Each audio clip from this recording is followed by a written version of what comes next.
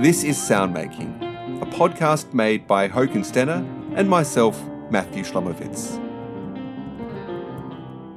Each episode of Soundmaking features a composer or performer discussing the how and why of music they've created.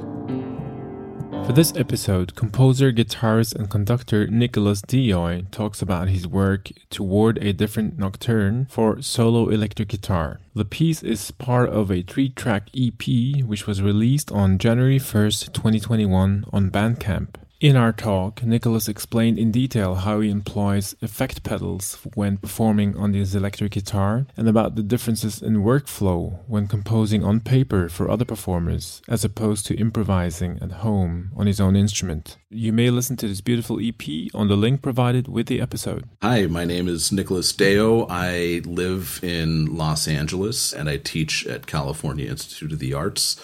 I've been in LA since 2012, and in my career I'm active as a composer, a guitarist, and a conductor. The reason I moved to Los Angeles was that at the time that I finished my doctorate, I wasn't particularly interested in seeking academic jobs, although I have one now, but instead just wanted to find a city where I felt like I could do some freelance teaching, but also just be a part of a music scene.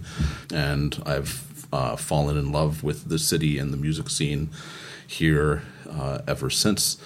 One of the things that's, I think, fun about Los Angeles is it's undefined in a lot of ways, and there are so many types of music that are made. And depending on where you go, there's a pocket for everybody to do things. And so one of the things that I've been doing is in 2013, I co-founded the Wasteland Ensemble with Scott Worthington and Matt Barbier and Brian Griffith Loeb, who we were the original, directors of this. And the idea was that we knew all of these musicians who were really enthusiastic about playing very thorny, conceptually difficult new music, but it wasn't being presented very frequently in Los Angeles. And so we wanted to focus a spotlight on what these people could do. And the reason for the name Wasteland, it was a tongue-in-cheek jab at the perception of our perception at the time that the rest of the world, and particularly New York, looked at Los Angeles as a cultural wasteland, or assumed that it was only Hollywood or only these other things. And so it was sort of our desire was to shine a spotlight on what was exciting to us about the city and the artistic things that were happening in the city. As a composer, as a conductor, as a guitarist, all of these things, the things that move me the most about making music is the relationships involved in it, the collaboration involved in it. As a composer, I've maintained deep collaborations with a number of musicians over several compositions. And the reason that I like this so much is the intimacy that you can find with somebody's practice, with their approach to their instrument, or with their approach to music making in general. I get excited about the way that you can just understand how somebody thinks about touch, thinks about all of these things that has led to a lot of pieces that feel very personal for me. And this is also, related to me, my work as a guitarist and how I think about playing the guitar and my approach to the instrument. I'm so fascinated and so in love with the tactile sensation of what it feels like to play the guitar, whether I'm playing other people's music or improvising or playing composed music, that I have composed for the guitar.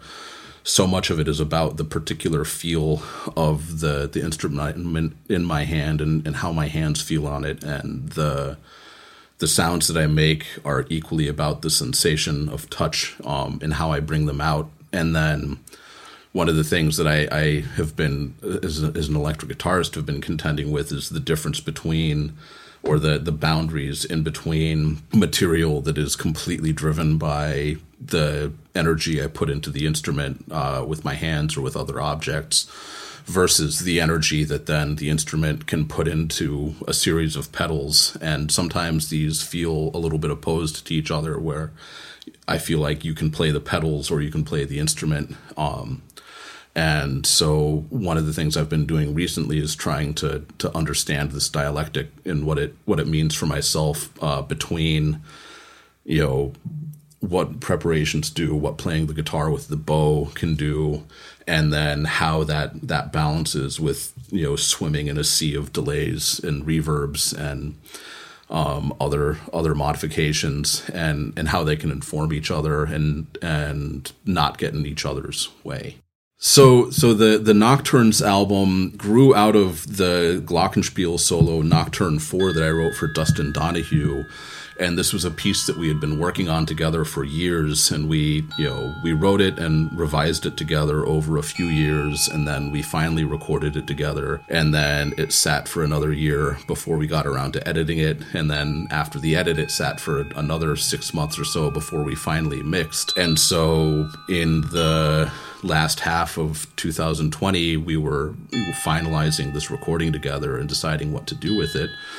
And at the same time, I had been working on some electric guitar music as part of the Nocturne series of compositions that I have. And I eventually decided that I wasn't ready to commit to paper one of these pieces, but I had been improvising in some ways in a direction of figuring out what the pieces would be. That's why the first and third tracks are called Tour de Nocturne. Because they're structured improvisations exploring the areas that I've been working with. And what got exciting to me about that was I was thinking a lot about the gestation process that my music has become, where it takes so long to compose the music, and then the amount of time it takes before it's recorded and before it's released. And so I was looking at this simple, small Glockenspiel solo that had been maybe a 3 or 4 year process before it was ready for people to hear it. And I wanted to do something that was the exact opposite of that. And so on New Year's Eve, I recorded, mixed, and mastered both of the guitar solos for a New Year's Day release, because I wanted to then prove to myself that I could make things quickly as well. So the guitar solos were recorded at home in my home studio in Los Angeles. The first piece on the album is just plugged straight into the guitar. As I talked about before, I was really interested in just the hands on the instrument, and so it was a piece just purely about my relationship to the guitar. And then the other piece that you'll hear in a moment is using almost my full pedal setup, which was 2 pedal boards and some outliers, really processing a lot of things. And while there are a lot of pedals involved in it, I went back and looked at what I had done to think of what the principal players in how I made my sound were. And so those were 2 pedals from the company Fuzzrocious in New Jersey, the Demon and the Playing Mantis. The Playing Mantis is a drone generator, which that has expression control on the pitch of the drone. My delay and reverb were the Dunable Eidolon pedal, which is something I've been in love with. I had a pair of Electro Harmonix Super Egos and the Electro Harmonix Pitchfork. And the way the Pitchfork is a pitch shifter that I also had expression control on. And so the routing is I have a Super Ego, which is a sustainer or freezes sound, and then the Pitchfork is after it. And so I create clouds of sound in the first Super Ego, and then pitch bend that so that it becomes out of tune or becomes bigger clusters with the Pitchfork. And then we'll capture what the Pitchfork is doing in a Super Ego that's later in the chain and build new things with the other one.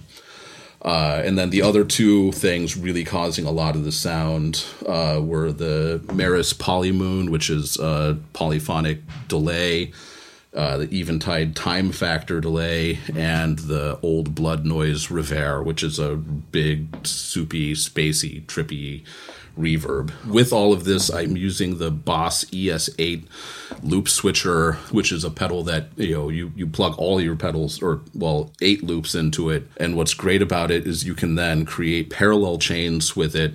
You can blend things into each other. You can change the order of effect. And so a lot of what I'm doing there is creating parallel chains with my pedals, where I can use a volume pedal to then blend one set of effects into a second set of effects, which is I particularly like doing this with octaves and distortion and certain reverbs, where I'll have a reasonably dry signal and then we'll blend in a reverb or fuzzed out octave down into it. And so there's a lot of that in there. And so the piece toward a different nocturne starts out with some of the same material I was experimenting with in the first nocturne, and is very focused on the hands in the guitar, but then I start to capture more and more of the material and was trying to create a world where there becomes a little bit of a separation between what I'm doing with the hands and what the pedals are doing and what the pedals are taking away from the hands, and how that then starts to evolve on its own chain.